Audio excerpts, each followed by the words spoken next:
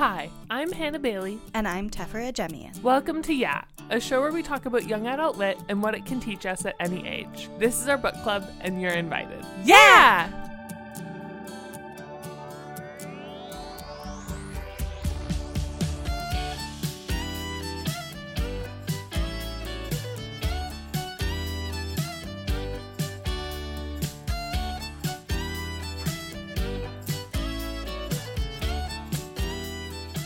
Before we get into this week's episode, a huge thank you to everyone who donated to our Indiegogo campaign this summer. We raised over $10,000 and we couldn't have done it without you. A special shout out to the following people for buying perks associated with our show. Cameron McNiff, Carly Natman, Belinda Moy, Shivani Bhatia, Brian Schoen, Christy Frost, Alyssa Rossellini, Shanna Bernier, John Milton, Erica Stutchberry, Sarah Elder, Brian Janess, Kendall and Aldridge, Matt Dever, Kirsten Otis, Kat McGuire, Howard Mitnick, and Peter White. This week, we're talking about Madeleine L'Engle's classic novel, A Wrinkle in Time. It is the earliest novel we've covered so far, published in 1962. It's one everybody knows, and it's one that Hannah had never read before, which is really exciting because it's not that often that we find a classic that one of us hasn't read. Mm-hmm. So this week we're going to be talking about it, and basically I'm going to be interviewing Hannah about what it was like to encounter this novel that everybody and their mother knows as an adult, right after the movie came out, which neither of us have seen.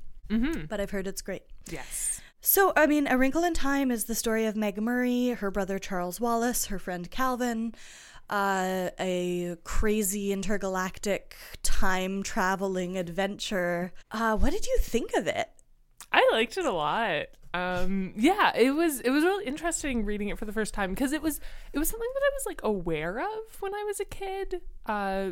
Because we owned the book in my house, and I think my brother read it and really liked it, and I feel like I like tried to read it, or someone tried to read it to me, and like for some reason it didn't happen. Mm-hmm. I really liked it. I was like, there were a lot of things that I was like surprised by, or it just like it doesn't follow a lot of conventions of like any genre. Absolutely. Which I found really interesting and like refreshing, and it's very like charming and kind of like cozy, mm-hmm. but also like has some interesting things to say. Absolutely. Yeah. So I thoroughly enjoyed it. Yeah, I liked what you brought up about it being kind of genre bending, and I think even more so in 1962. Oh, I'm sure. Because now we do kind of have, especially in young adult lit, this category of like fantasy, sci-fi, mm-hmm. where you're kind of used to weird things happening. Yes. But in the 60s, I mean, even young adult lit was a very small genre. It was like Nancy Drew and things like that. Yeah. I think maybe Ramona Quimby books were out at that point. Judy Blume yet? Or she's later? Possibly early Judy Blume, but I don't know for sure that. Yeah. And then there's this crazy book that's written about a teenager and sort of written for teenagers and is sort of magical realism and sort of fantasy and sort of sci-fi. Yeah. It's very interesting, like the blend of sci-fi and fantasy. Mm-hmm. And also like some theological elements. Absolutely, yeah. It's a very interesting mix of genre, and also like a blend of just like kind of coming of age awkward teen girl protagonist who feels out of place. Yeah, absolutely. Yeah, it's very interesting. The other thing that I really love about it, because I mean I read it for the first time probably when I was around 12, I think. Mm-hmm. I had no idea it was published so early, and I love that it feels so universal. It doesn't feel located in a particular time. No, beyond that's it being pre-internet, actually. Like that's always a clear cutoff. But I find that really like cool that it just feels universal. Yeah, it's true because it talks about like the world being unsettled and there being like darkness in the world, but like it was probably talking about a specific historical period, but it it doesn't feel like centered in like the Cold War or whatever. Well, and the struggle of light and dark is something that persists throughout Madeleine L'Engle's canon, which like you'll find out because now I've got you hooked. Now I'm just reading all of them, which is a problem because I have other things that I need to read for next week. But they're so good. I especially wanted to ask you questions about this. I think giving it to you to read, I was really curious to hear what your opinion is, because you're both a scientist and a theologian. Yes. And there's so much science and there's so much theology. Yes. And I was especially curious about what your take would be on it from the perspective of science says no. Yeah, I'm trying to think. So there definitely are like science says no things in and I feel like they get more as the series goes on. I'm about halfway through the second one in the Time Quartet. I think with that one, you just have to remember that they didn't know a lot about mitochondria yet. Yeah. I mean, they haven't said anything wrong about mitochondria yet, but they like invented a whole other subclass of organelles that like aren't a thing. Yeah. But I mean, like you can invent things. That's fine. I actually prefer that you invent fake biology than like getting real biology wrong. So, yeah. I mean, like I'm trying to think if there was anything that like made me go super nope in this book. I think I didn't really feel like there was. Okay. If I'm not like recalling anything specific. I think it was like how I feel when I read like science fiction-y things is like you can invent all sorts of stuff. I would like it to be like semi-plausible, and I would like you to not get real facts wrong. Right. Like that's sort of how I feel. And I should have paid more attention as I was reading it, but or like written things down because I'm sure I was paying attention. I think if there's anything that's going to jump out and get you, though, it's going to jump out and get you. There wasn't anything super like that. Like in the first book, there wasn't anything that got me as like that's not wrong. In the second book, I remember they talk about a microelectron microscope, which like microelectrons aren't a thing. There's just like normal electrons, and it's not like microelectrons. That's silly. So that jumped out at me. But no, nothing super jumped out at me. I think also partially like I am not super a physics person, and like a lot of this is like physics, real theoretical physics stuff. So if I like was up on theoretical physics, I might have had like more of an opinion, but I'm more of a biology chemistry person, and like I have probably more than a layman's grasp of physics, but not a super sophisticated grasp of physics, so like they didn't say anything that like sounded like super implausible to me. Okay. I mean, like shape-shifting is like not really a thing, but isn't the principle of shape-shifting with them that they are like non-corporeal beings? Yes, and so they're like projecting. Yeah. So actually, they're not necessarily matter. Like that makes a lot of sense that they're just like projecting a physicality onto you. I think that's what the principle is. Not that they're physical beings who can shapeshift, but that they are. Because that's why Mrs. Which is usually non-corporeal, because she finds it hard to manifest physically. Yeah, that makes sense to me. If that makes, I mean, I'm not a physicist. Yeah. I mean, I'm also not as previous guys. I know a fair bit about biology, but I think not as much as you. I mean, I did get most of a degree in it. So, yes, exactly.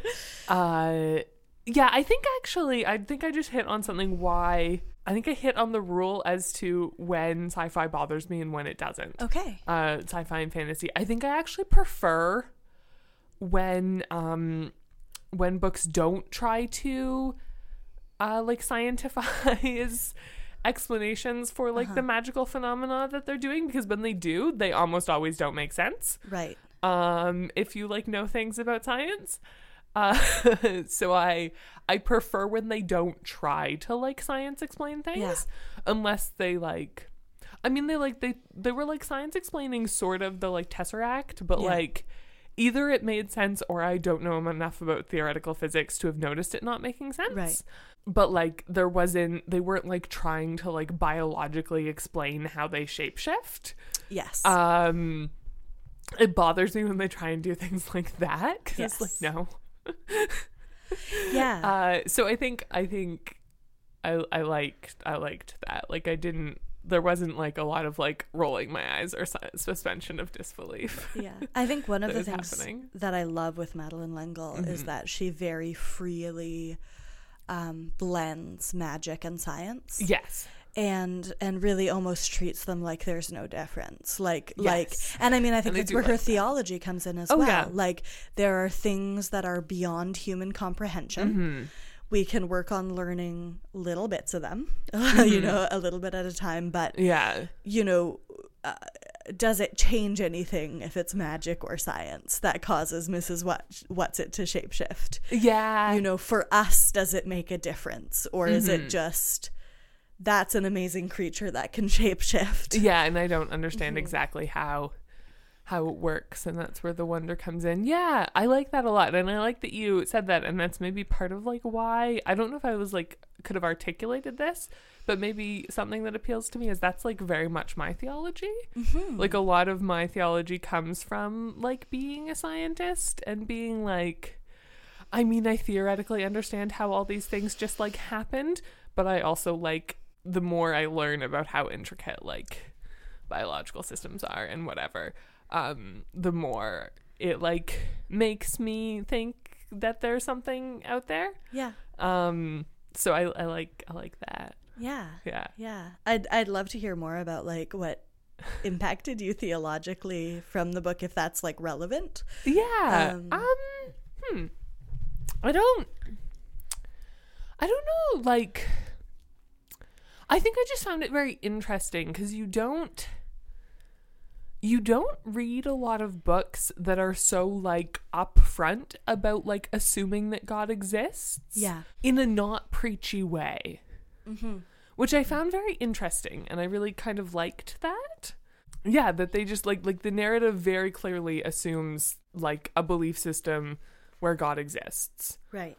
I mean, you also especially don't see fantasy and sci-fi that like assume that God exists. Yeah, absolutely. But usually when you read fiction that like the author clearly like has a theology, it's much more veiled. Yeah. Like it's much more like metaphors and stuff. Like I'm thinking of the Chronicles of Narnia is a really good example. I don't think God is ever mentioned in them, but like Aslan is God. Aslan is God. Written by another Anglican, actually. Oh Interestingly enough. Yeah. But so I found that really interesting and kind of cool from like from a perspective of somebody who assumes that God exists. Yeah. You don't read a lot of books that like overtly assume that God exists. Yeah. Especially books that aren't like doing it in a way that's trying to convince you of something. Yeah. So that was kind of cool. Yeah, I've been thumbing through looking for a quote, and I can't find the quote specifically, but one of the things I remember, and I remember this making a huge impression on me as a kid too, reading this book, when they're talking about the light and the darkness and the dark thing that's shadowing the earth. Yes. And Mrs. What's-It quotes the Bible, the light shines in the darkness and the darkness does not understand it. And they're talking about the different warriors who have fought the darkness, and it starts with Jesus, but then it's I really liked and this Gandhi bit too. and Beethoven and it's a lot of different Euclid and scientists and artists and Saints, people of faith from different backgrounds though.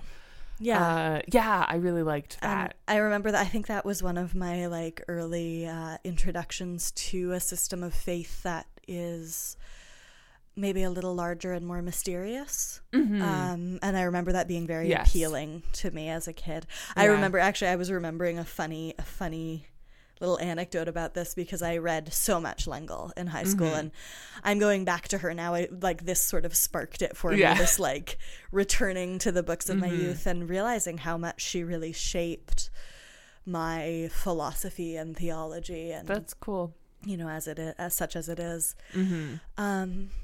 And I remembered a moment when I was reading a Madeleine L'Engle book in the halls of my Christian high school, and I ran into my Bible teacher, and he looked at it and went, "Madeleine L'Engle, she's a kooky Anglican chick," which, you know, we could get into that statement. Yeah.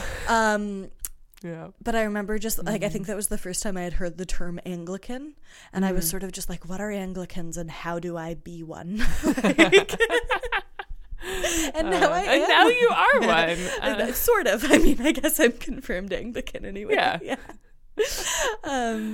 Yeah. But there's just, there's something so appealing to her worldview, which I think has a real depth of faith and a real depth of trust, but also a real sense of like the magnitude and mystery of the universe. Yes. Which I really, really, really love. Mm-hmm. Yeah. And a very like flexible theology. Absolutely. Which I can get behind. But yeah, now that you bring that quote up when she's listing all of the people who fight against the darkness, I really liked that a lot. I also find the personified stars thing just like really charming, and it reminds me of It's a Wonderful Life. That's a classic that I am not super familiar with, actually. I think I've seen it once, but I'm not. Okay. Yeah. I am going to make you watch it with me this Absolutely, Christmas. Yeah. But this doesn't give anything away, but there's a character in It's a Wonderful Life who is oh no, he's an angel, not a star, but like there's the like weird like bit at the beginning where like the angels are, you see them as like stars talking to each other. So yes, I have seen that. I have seen that scene. Yeah. I think also, I mean, one could argue that angels and stars are fairly blended in Madeleine L'Engle's universe also. Absolutely. Yeah. It's a very rich, like cozy book. And I think I'm just always overwhelmed by how complete her universe is. Mm-hmm. From, I mean, obviously, like the more books you read, the more you see how complete her universe is. But really, just from Wrinkle in Time, you can still get everything is working together. Everything makes sense. She has thought about the science and the theology and the history and I mean, I think this book is a classic for a reason. It's just extremely impressive. Mm-hmm. And packs a lot in. And L'Engle was a genius. Very well constructed. And I just remembered the whole like really creepy dystopian planet plot and how that like really freaked me out. Yeah. But it was very well written. Tell me about it. It was well, for one thing, that was another like genre bending thing where I was like, oh, I didn't expect this novel to suddenly be plunged into a dystopia partway through. Like, that's not what I was expecting. It's very creepy and like very well written, and well, I was gonna say it uses the trope of, but she actually might be one of the originators of this trope of like how you defeat a great evil is you have something that it doesn't have, and that thing is love. Absolutely. I think it's certainly the Camazotz dystopia is similar to like 1984 and Brave New World, which would be dystopias that were already published and probably dystopias that L'Engle was familiar with. But I think she makes it very overtly about love. I think there's an element, I mean, there's always an element of the human connection being what overcomes it, but she I think that's one of the real values of having a female author too, especially, you know, in the 60s when that sort of modernism really made it like, this is, I'm gonna put on my lit nerd hat, but like I studied modernism quite a lot in university, and there was such a misogynistic push in the literary world, sort of leading up to the 60s, where emotion was not supposed to really be a factor in literature. You were really supposed to kind of pull back and make things crystalline was a word they used a lot, like very spare and very like imagist. And actually, like, there was a lot of women getting pushed out of literary circles because they were considered too emotional. And I just think, like, there's something so powerful about having an author who is now one of the most famous authors in English literature, honestly. And I think there should be a lot more studying L'Engle in universities and high schools and everywhere. Yeah. Write a whole book where the power to overcome evil, and I mean, and I guess the idea that evil exists would also be a problem for the modernists, but it's about emotion and humanity. And I do love with L'Engle that while she has absolutely a perspective of humans being small and relatively ineffective in the grand scheme of things, she also has such a respect and love for humanity and for the things humans are capable of. Yes. And I think that's something that really, really, really shaped my worldview. And it's something I've hung on to. Like, I've been called an optimistic pessimist. And I think it's very, very true. I'm like, everything is going to shit. Everything's going to shit. Everybody's garbage. But everything is also going to be okay. Yes. And I feel like that's really kind of L'Engle's perspective there, is that we can overcome it. There are enough people who love. Yeah. It's about finding, like, the love in those unexpected places. I really liked that. I loved how that came to a climax, that it was that like her ability to overcome that hinged on her knowing that she was loved. Yes. And then, like, jumping off from that, and that was very, like, it hit me. I'm like tearing up. It, like, hit me right in the feelings. Absolutely. Yeah. I really liked that scene where it was like his mistake was telling her that, like, I think it was Mrs. Witch hated her, and she's like, no, Mrs. Witch told me she loves me. Yeah. And that, and I mean, God, what can that teach us about raising children, right? Like, yeah. And just, like, treating each other in general. And I mean, that brings it full circle to what you were saying before about this being a book that has very large concerns, but also is the story of a misfit teenage girl who feels like nobody understands her and nobody sees her. Discovering the love her family has for her, discovering the love her friends have for her, and discovering the value she has in the world. Yeah, I would say even just, like, broader, like, discovering that she is lovable. Yeah. Because I really liked that. There's a really good the scene where they're on the other planet with Aunt Beast. Yes. And she has a reflection about, like, but something about, like, if she is able to be loved by somebody like Aunt Beast, then maybe, you know, she is pretty good after all. Yeah. And it's like, I think one of the really wonderful elements of the Aunt Beast story too is that Aunt Beast treats her like a child. Yes. And that's something that Meg has resisted and resisted and resisted. Yes. And Aunt Beast just kind of gathers her up and is like, no, you are a little baby and I am going to take care of you. Like a little baby. It's the first time you see Meg not being letting like herself be taken care of. That's true. Not trying to act like a grown-up. Yeah, exactly. True. And that's really, really beautiful and powerful. I feel like in general this book has, like, a lot of big things that it says in, like, very, like, ways, like, without, like, pomp or circumstance, but it just sort of, like, says these, like, very profound and lovely things just sort of sprinkled throughout, and I really like that. Do you wanna touch on a few of your favorites? Yes. Your favorite moments? There were a few that I wrote down that I really liked.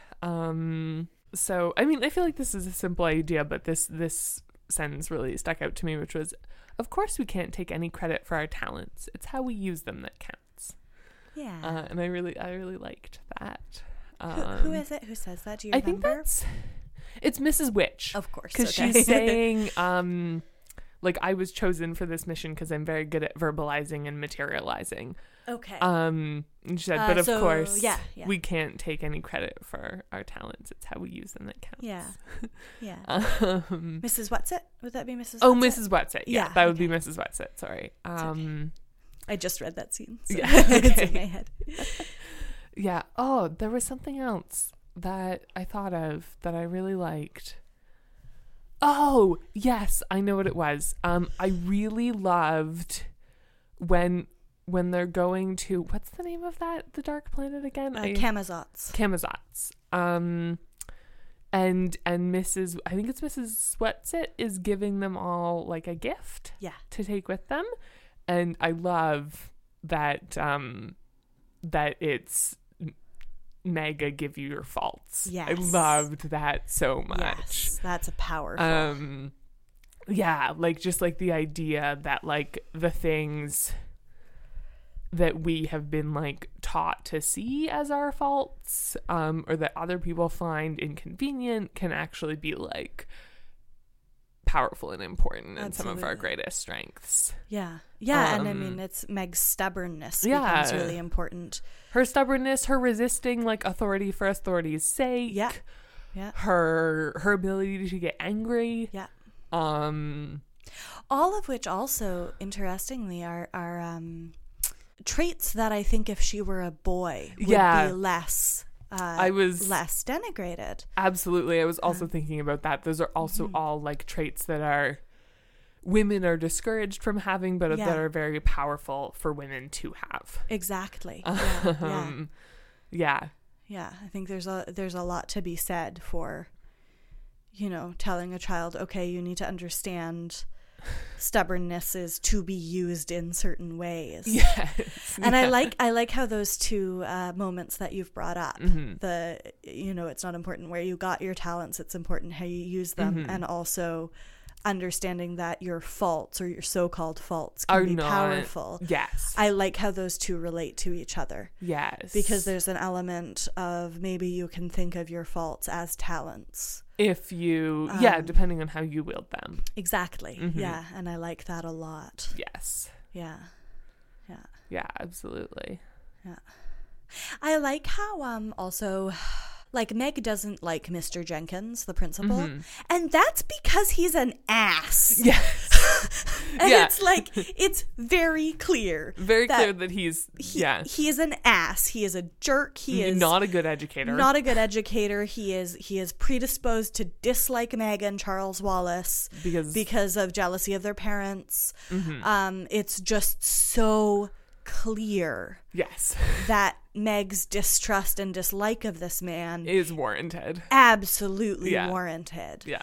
And that's that element that we come back to often talking about YA books, of giving power to the kids in the books. Yeah, and giving power, reinforcing trusting your instincts. Yes. Kind of thing. Like reinforcing that, like, often if you think someone is bad, it's because they are. Yeah, like, absolutely. I also just, I want to address that this book, so it's 1962. My mother was 12 when it came out. Okay.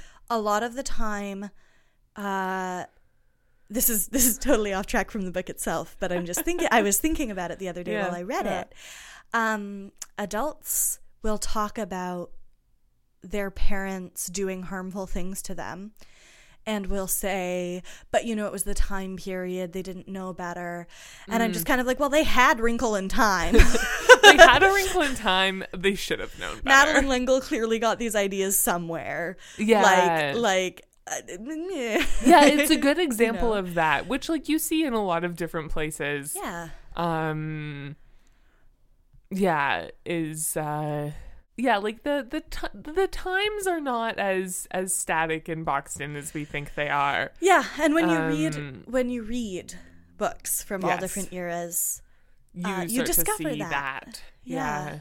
I have a friend who's a classicist, and she talks a lot about how we'll talk about like teenagers these days. She's like, no, you read the classical texts, and they're saying the same shit about teenagers. Oh, yeah. Exactly. Yeah. Like teenagers are just universally teenagers. Yeah. Kids these days are universally looked down upon by the in power generation. And it's just really wonderful to see that, like, I don't know, all these baby boomers who are trashing millennials for sticking up for themselves should maybe go read some Madeleine L'Engle. Yeah. I'd love to touch for a bit on the family. Yes. Because family is such a thread.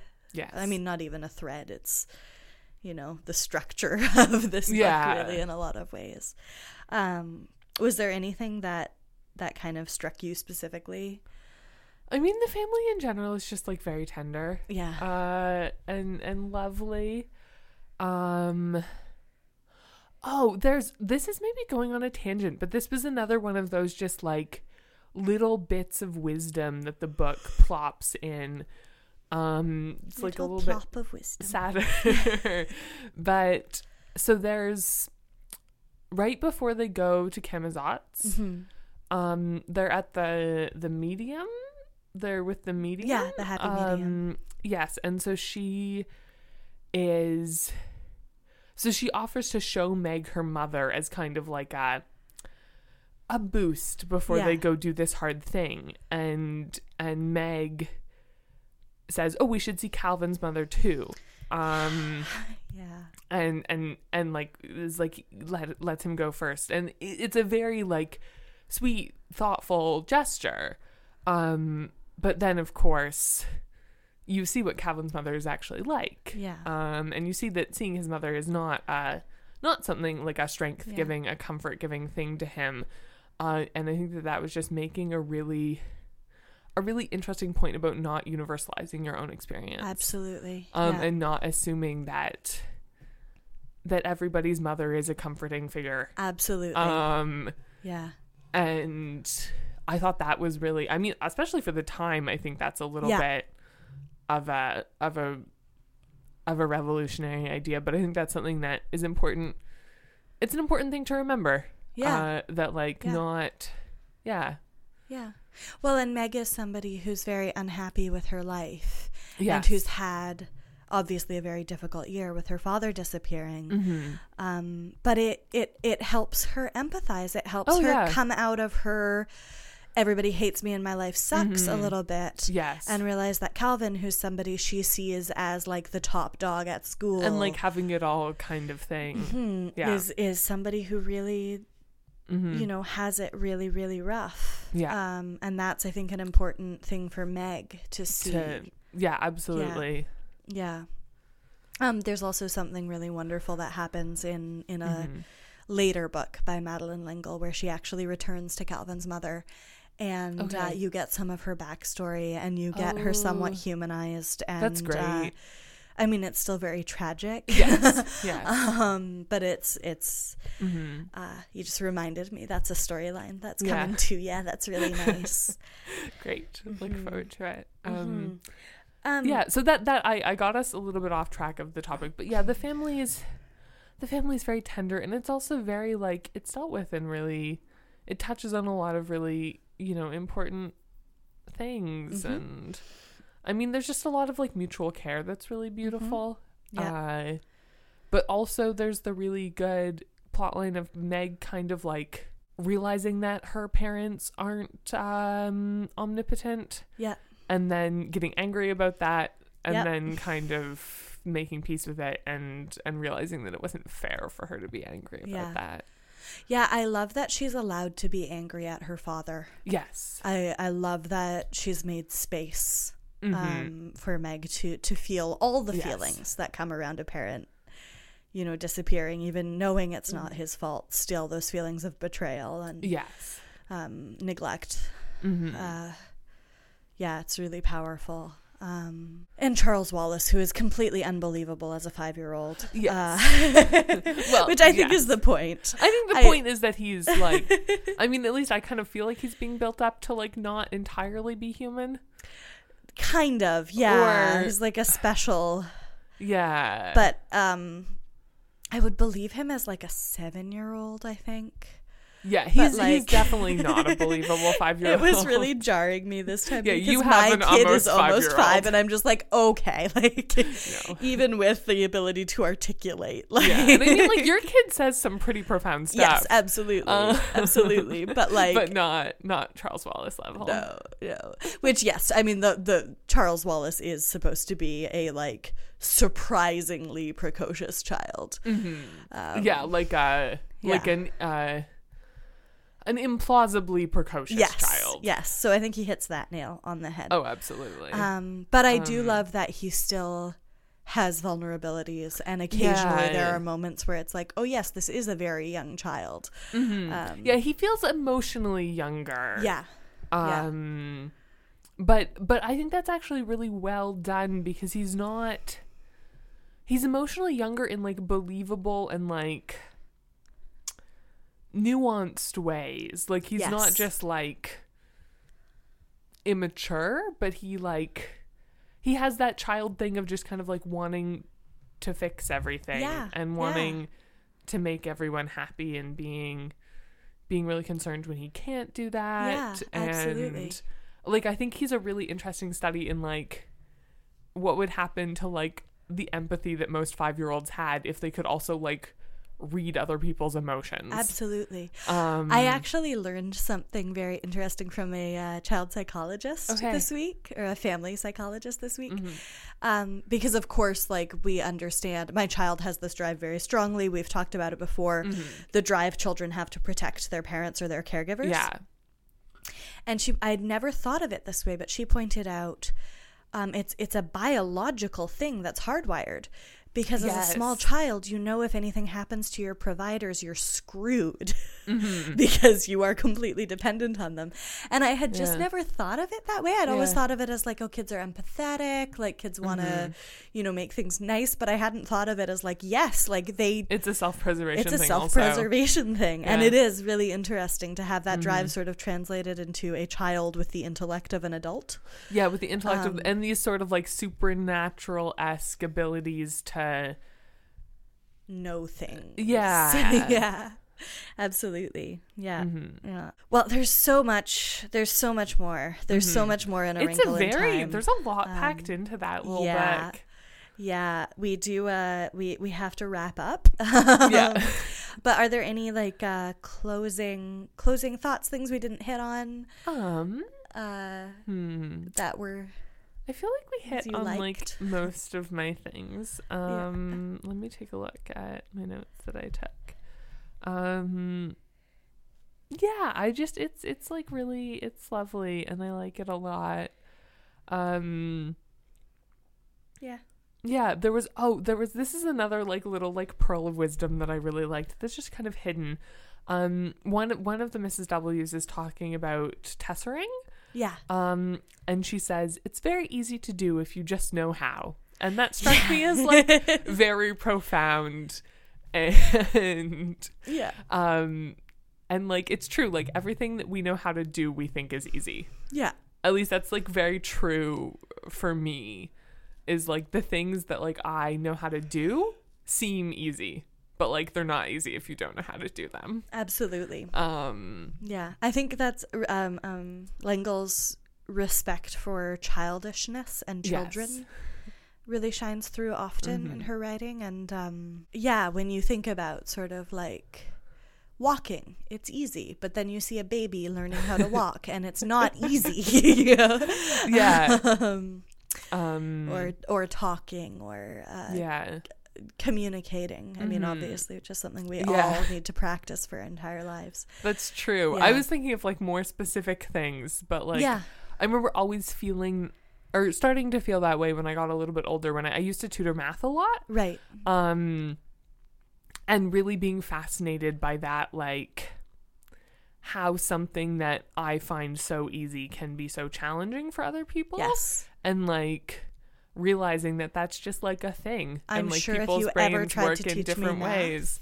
And it's just very, so that struck me as like a profound thought, and also a thought that's important for us to remember. Absolutely. Because I felt like Mrs. W was saying it in like a not super self-aware way, but you're like getting it from Meg's perspective. Yeah. And so you get this really good Yeah, this like reminder that like we think that the things that we know how to do are easy, but they can be like inconceivably hard to other people. Yes, in the case of math, absolutely.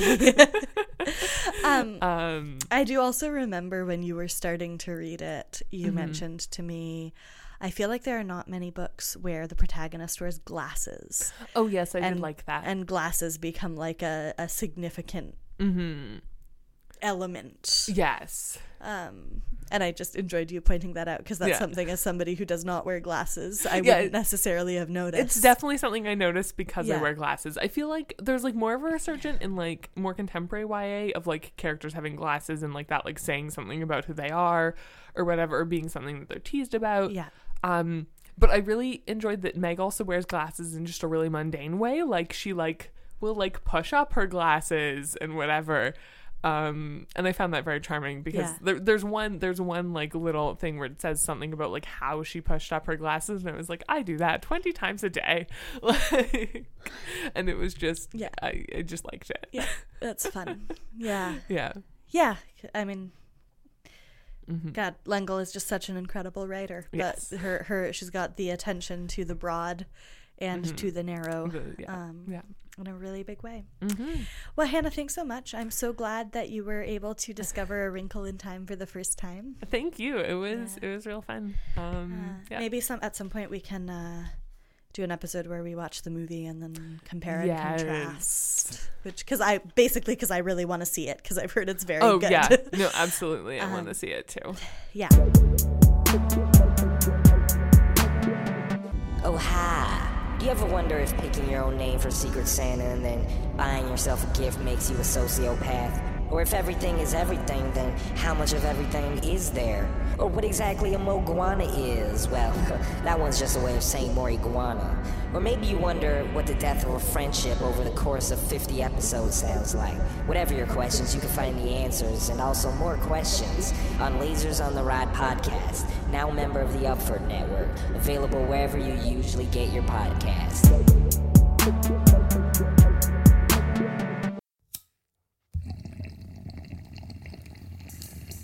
Topics of High Importance, a podcast where we get high and explore food, science, gaming, pop culture, and beyond.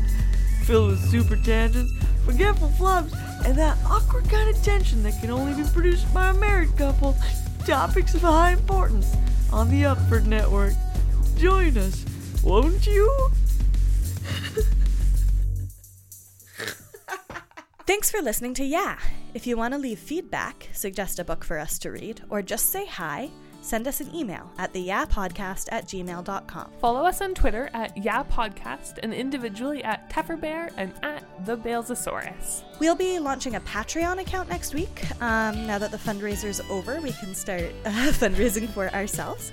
And we'd love to know what sort of perks you want to see available for patrons. So let us know on Twitter, on Facebook, by email, or just check back next week to find out what we're doing. You can also support us for free by leaving a rating and review on Stitcher or Apple Podcasts, and by sharing this episode with a friend. That really helps us get the word out and expand our listener base, so that would be great. Thank you so much to the people who have already left reviews. It was really exciting. It's always nice to see those. Special thanks to Great Bear for letting us use their song Jenny's Groove as our theme music. You can find their music for sale at greatbearmusic.bandcamp.com. This episode was produced and edited by Tom Zalatni as part of the Upford Network. You can find out about all the great shows on our network at upfordnetwork.com.